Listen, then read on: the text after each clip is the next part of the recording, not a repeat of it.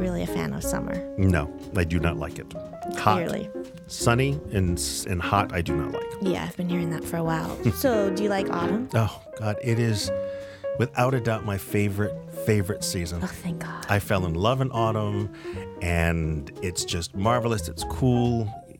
Baking, and people wear these nice, lovely, chunky sweaters, and I wear lovely, chunky sweaters because it kind of hides my venal ways. I'm not saying anything. And so, yes, I come alive. There's the energy and the coolness of it just makes me very excited. And so, what is your favorite part of autumn? To me, what is just quintessential about autumn is the smell of candied nuts in the air from those street carts. Oh, the You're street, walking down yeah. the street or through Central Park. Yeah. That, to me, is autumn. Well, it's interesting. I think we have a great lineup today that coincidentally is perfect for fall, and it's not even something that we planned. Yeah, you're It just happened, right? Love when that happens. And so we are first talking to the award-winning cookbook author, Amy Traverso, about apples.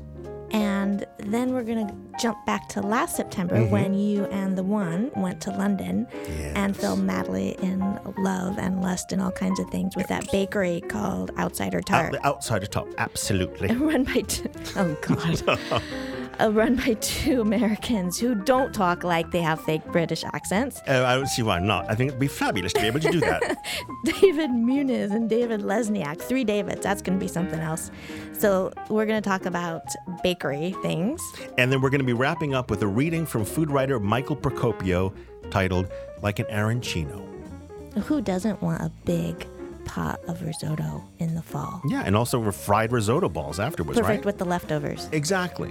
And David, didn't you want to talk about that coffee syrup thing you've been crazy for? Yes. This is the first time we're going to be talking about Leets Loves, which are things that any of us on the staff absolutely love.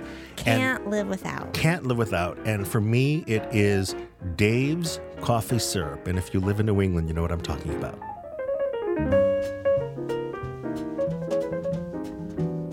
So all that right here on Talking with My Mouthful with me, your very handsome and debonair host, David Leet, publisher of LeetsCulinaria.com.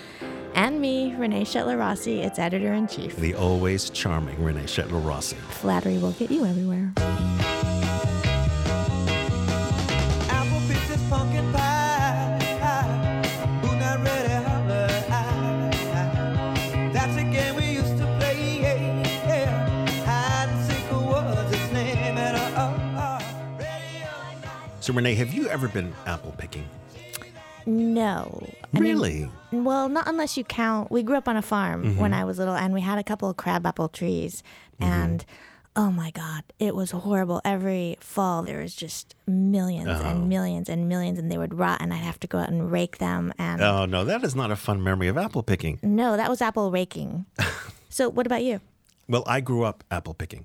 Seriously? Yes, I did. Papa Leet had several apple trees. No way. Really big, beautiful apple trees, and each one had several grafts of different types of apples, and also had pear trees and peach trees and everything. So I would pick every year. You were a privileged child. Well, I guess I was a farmer's child, I guess you could say. So yeah, I have great, great memories of apple picking. Did your mom make pie with them? No, my mom does not bake. Oh. We just ate out of hand. Well, yeah, the right variety, and you're good to go. Absolutely. So we're rhapsodizing about apples today, not just because we love them, but because we actually have with us Amy Traverso, who is what I think it's safe to say the world's foremost authority on apples. Welcome, Amy. Thank you. And for those of you living in a cave, Amy is the author of the Apple Lover's Cookbook. It's really a Bible more than a cookbook. Actually, so yeah, we're going to change the title. The Apple Lover's Bible. So we changed I the think name of of it your book. as a great romance, actually. Oh, a romance novel. See, that's A very great love nice. that. romance between me and apples. I love that.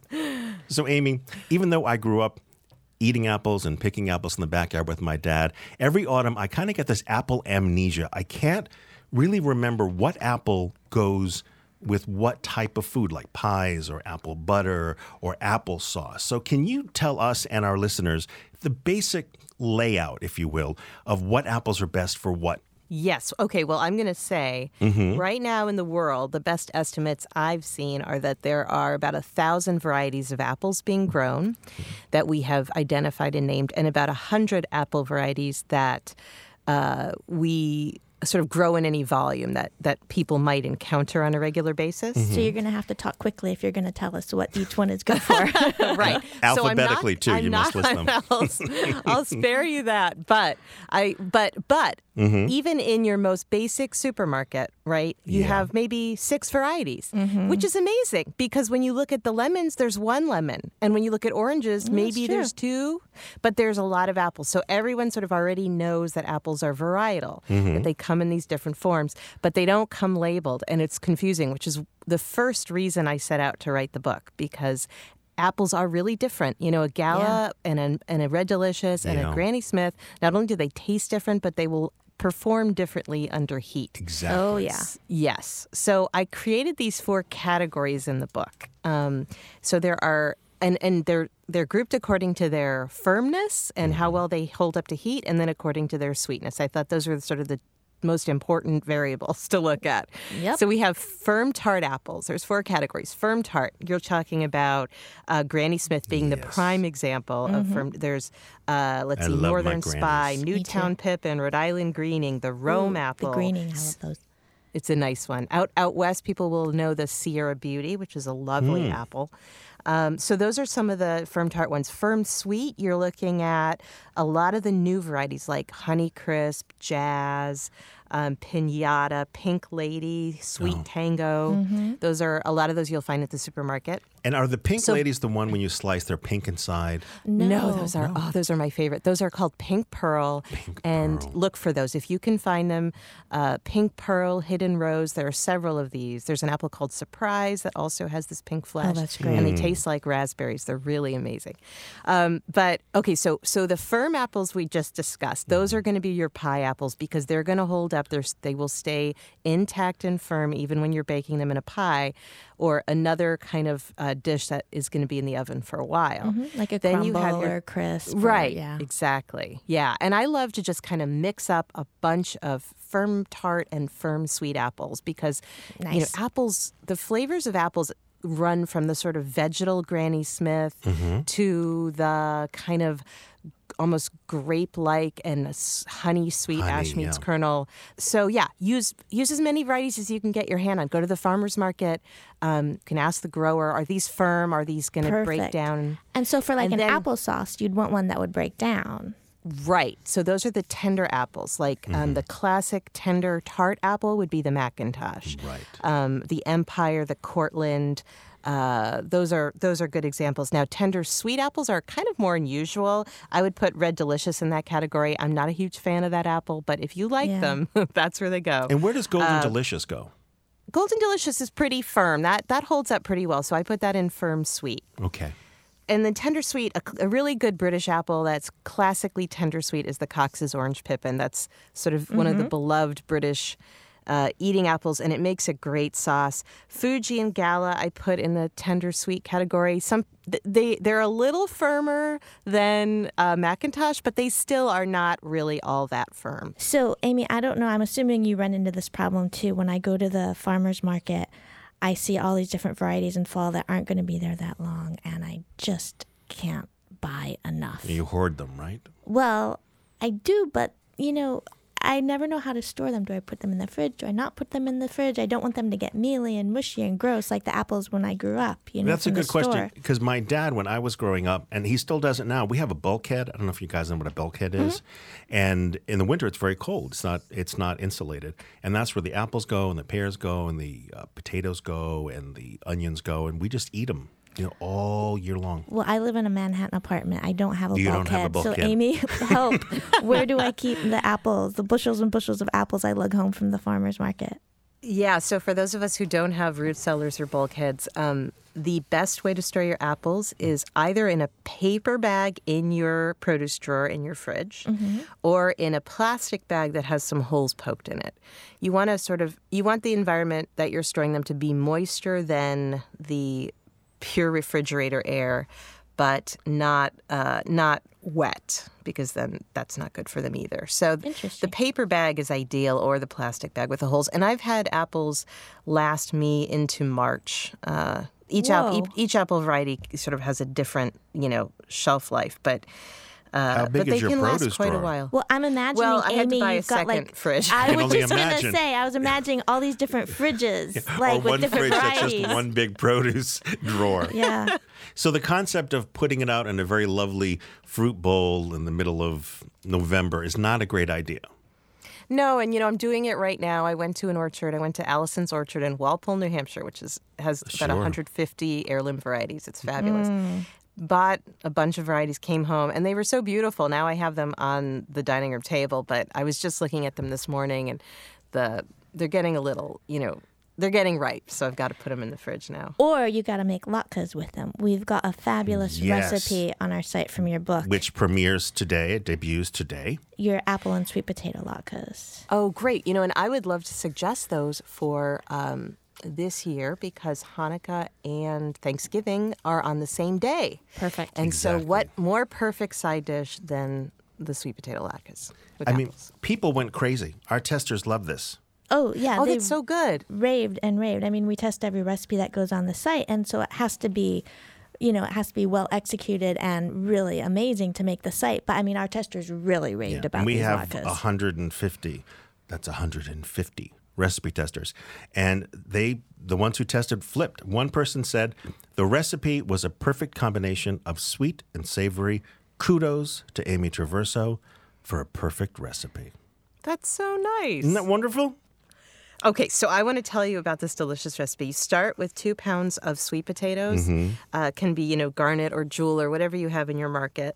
And then 3 large, firm tart apples. So I thought this recipe needed a tartar apple to give a little contrast and a little acidity. Sure. But if what you have is Golden Delicious or Jazz or Honeycrisp, by all means use those. Go it's for it. fine. But just the firmness is more the thing because you don't want them to get too mushy. Okay. And then you always want that onion flavor in latkes, but I thought Yeah. the shallots would be better in this one Nice. because, Sweeter. nice. Yeah.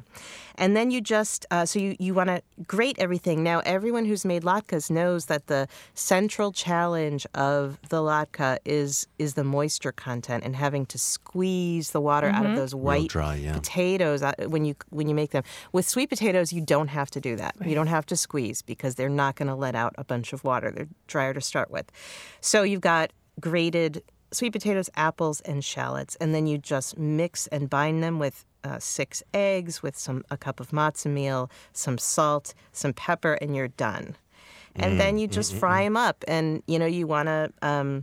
You want them to be thin and crisp on the outside, about maybe 1/3 of an inch thick. And then you put them in the hot oil, about 370 degrees, and you press on them a bit just to flatten them out. And then once they're cooked, they're crispy and well browned, maybe 5 minutes total for both sides, or for the first side, sorry, and then maybe 2 or 3 minutes for the second side. I am really hungry right now. Yeah.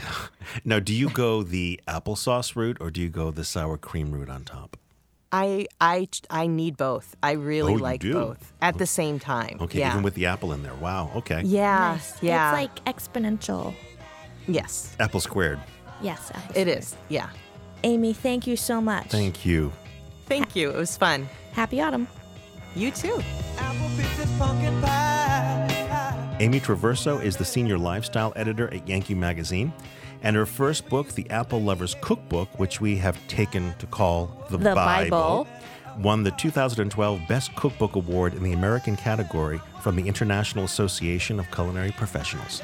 Apple pieces, pumpkin pie. You were young and so was I. Now that we've grown up, it seems you just keep ignoring me. And I'll find you anywhere you go. Last year, my partner, the one who I call the one who brings me love, joy, and happiness, and I went to London for a few days for vacation. And when I was there, I got this harried text from Renee. It was not harried. All right, it was a text. It was a We text. agreed about a text, okay. It was a text that we had to visit this bakery called Outsider Tart, and it was run by these 2 Americans, David Lesniak and also David Muniz. And so we jumped on the subway or the tube, and we went all the way out to Chiswick to see this bakery and to meet the 2 Davids. And wouldn't you know, where were they?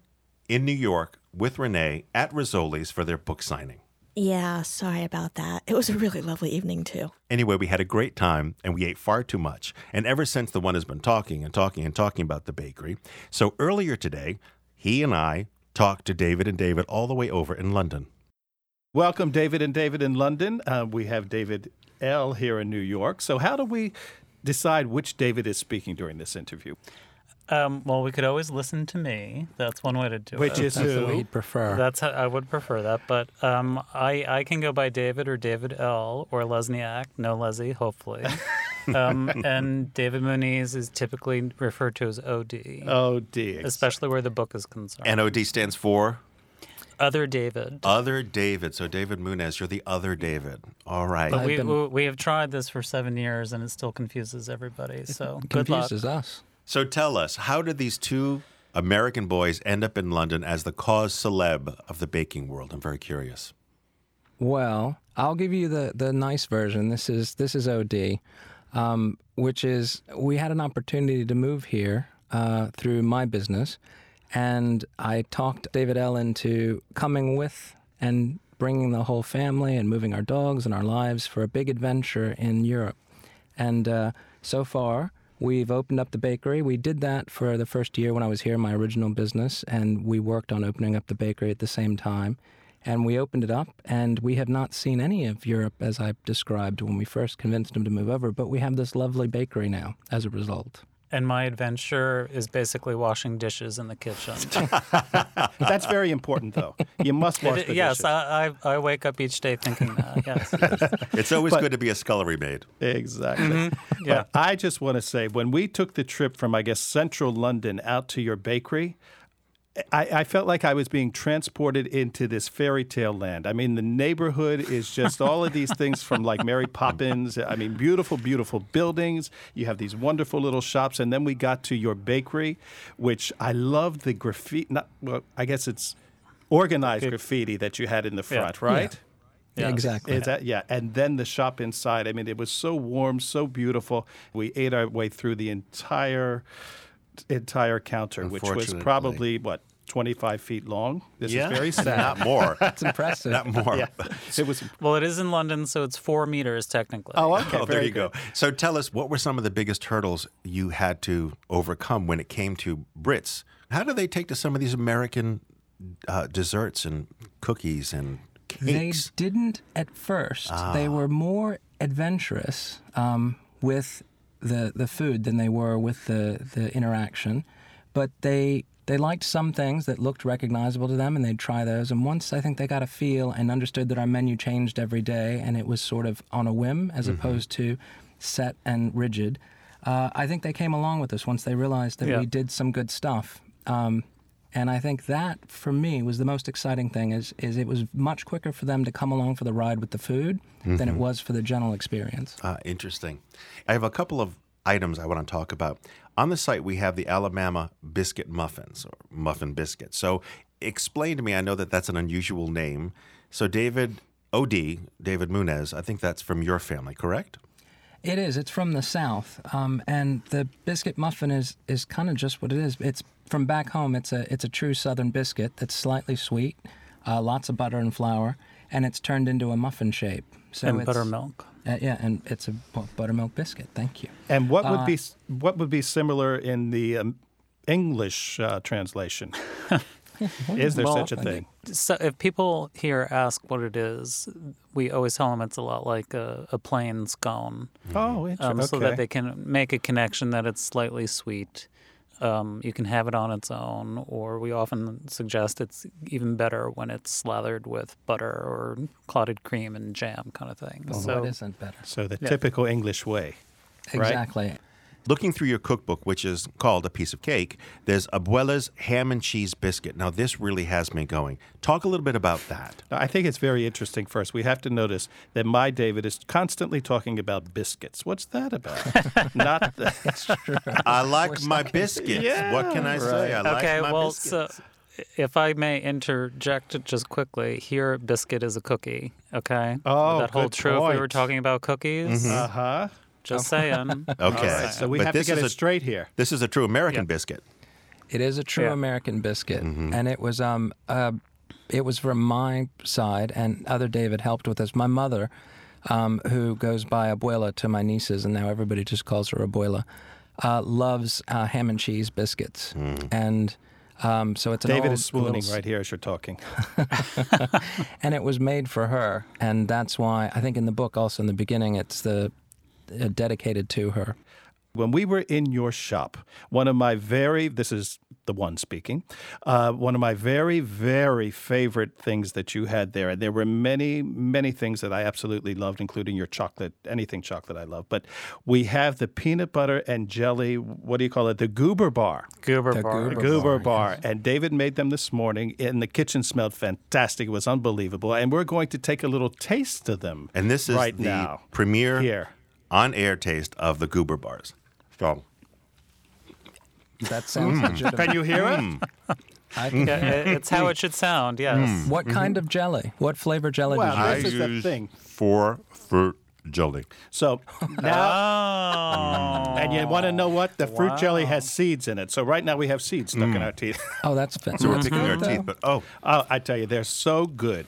And they are so, I mean, it's just the combination of the salt with the peanuts, the sweetness with the jelly, the texture. It's this dense, wonderful texture. It is so, so delicious. But of course, you can't eat very many. well, I'm going to tell you a little interrelational secret here.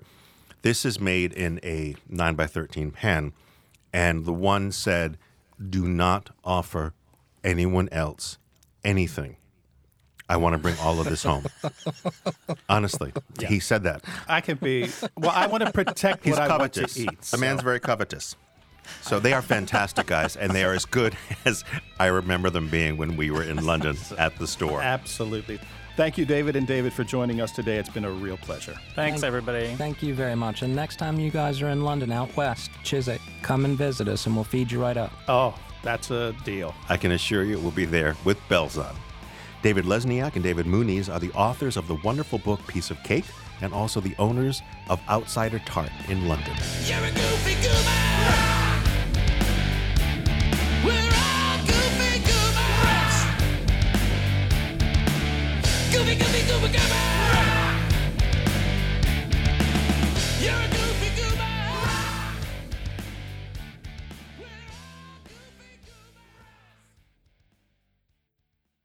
Here's food writer Michael Procopio with his essay, Like an Arancino.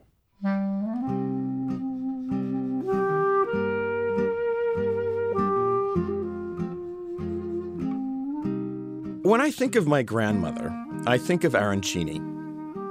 It's an odd association since she never once stuffed and fried a ball of leftover risotto in her life, but I don't think about her making them. I think about her being one. A plain-looking woman with a crusty shell, but one whose insides turned to a wonderful goo when sufficiently warmed. On their first trip to Palermo, my grandparents found themselves wandering a quiet residential street during the Riposo. My grandmother loved the enforced quiet of noontime, but was disappointed by the drabness and decay of the houses. The streets were tidy enough, but the stucco in the buildings was old and cracked. This was not how she imagined Sicily. Grandmom didn't have much time to process her disappointment. The buzz of a motor scooter approaching from behind her gave her something else to think about. It was a Vespa Lambretta, a mode of transportation that might be charming when used by the likes of Audrey Hepburn and Gregory Peck in Roman Holiday, but upsetting when the rider is a purse snatcher with no obvious Hollywood connections. The guy probably viewed my grandmother as easy prey, a 60-something female American tourist, which in thieving circles means lots of cash and not much resistance. He rode up alongside her, grabbed the handbag, and took off down the street. Only he wound up taking my grandmom with him. She held on to her purse, once again leaving my grandfather behind thanks to an abrupt choice of transportation. She decided she'd rather be dragged to death than let that son of a bitch thief take what was rightfully hers. He dragged her for nearly a block before he finally let go. It was the shortest excursion of her holiday, but it was the one which left the deepest impression. As luck would have it, my grandmother was deposited directly in front of the home of a luncheoning doctor. He ran to his window to find a woman of extreme middle age lying face down in the street below, smudged, bloodied, and white-knuckling an incredibly well-stitched handbag. He helped her to her feet and brought her inside where he can examine her more closely. Upon entering the doctor's residence, my grandmother fell into a state of severe shock. Her injuries were minor. It was the interior of this kind man's house which caused her convulsions. Everything in there was so beautiful, she'd say, lingering on that last word. She couldn't get over the fact that a house whose facade was so dull and cracked and unassuming could hide such beauty.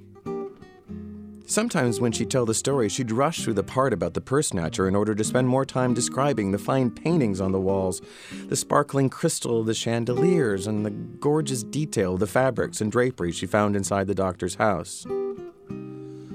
As a child, I found that part boring. I wanted more violence and less interior design. But as I got older, I came to realize that Grandmom's fascination with the decor had nothing to do with being impressed by the man's wealth. I have the feeling it went much deeper than that.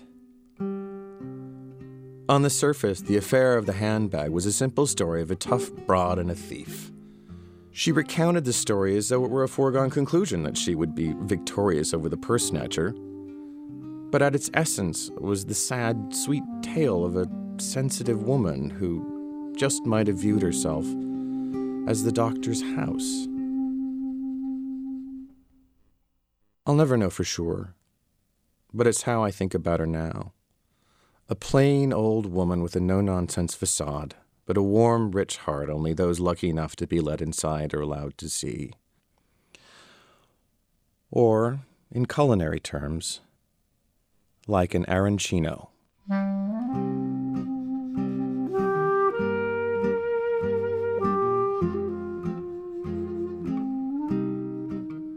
That was Michael Procopio, food writer, blogger, and smart aleck extraordinaire. If you'd like to read more of Michael's work, visit his blog, foodforthethoughtless.com.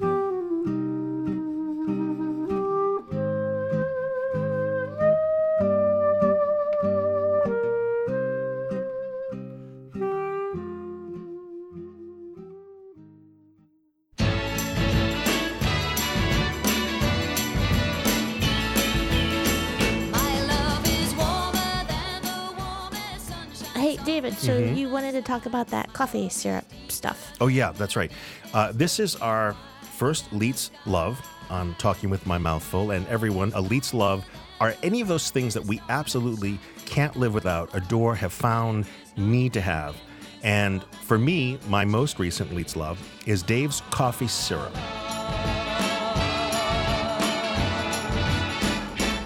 Now, if you are from Massachusetts or Rhode Island, you know exactly what I'm talking about. So for the 99% of the other part of the country, coffee syrup is, imagine chocolate syrup, but made with coffee. It's a syrup made with coffee, and it's sweet, and you pour it into milk, and you have coffee milk. So you drank this as a kid growing up? I did. I drank it as a kid. So, well, everyone is like, they're dragging on the cigarettes and they're having their coffee. We were having our coffee milk. Oh, that's It's sweet. like, think about it. It's like coffee. It's like someone having chocolate milk, but we were having coffee milk. And I actually preferred this to chocolate milk Why? because I found it a little more sophisticated. I thought that was kind of fun. And it just was different. It was something that's just so South Coast New England. It's what we just grew up drinking. And why I like this one and why I am bringing this to everyone who's listening is because when I grew up, all of them, and still today, all of the coffee syrups that I drank had high fructose corn syrup, caramel color, All that crap. ascorbic acid thing, and flavorings and salt. Well, there's no reason for that. Ridiculous. And all this has, if you look at it, it simply says cane sugar and Dave's cold brewed coffee, which is made with water and fresh roasted coffee. And that is it. Nice. It's made into a syrup. They reduce it, bottle it, and sell it. And that's it. So I am nominating and also awarding Dave's coffee syrup, original coffee syrup. They have other flavors, actually, as our very first on-air, Talking with My Mouthful, Leets Love. Now, you can read a lot more about Dave's coffee syrup on Leets Culinaria under our Leets Love section, or for those of you who are too impatient, you can go directly to davescoffee.com and you'll find out about Dave's Coffee, about the store, and also about their coffee syrup.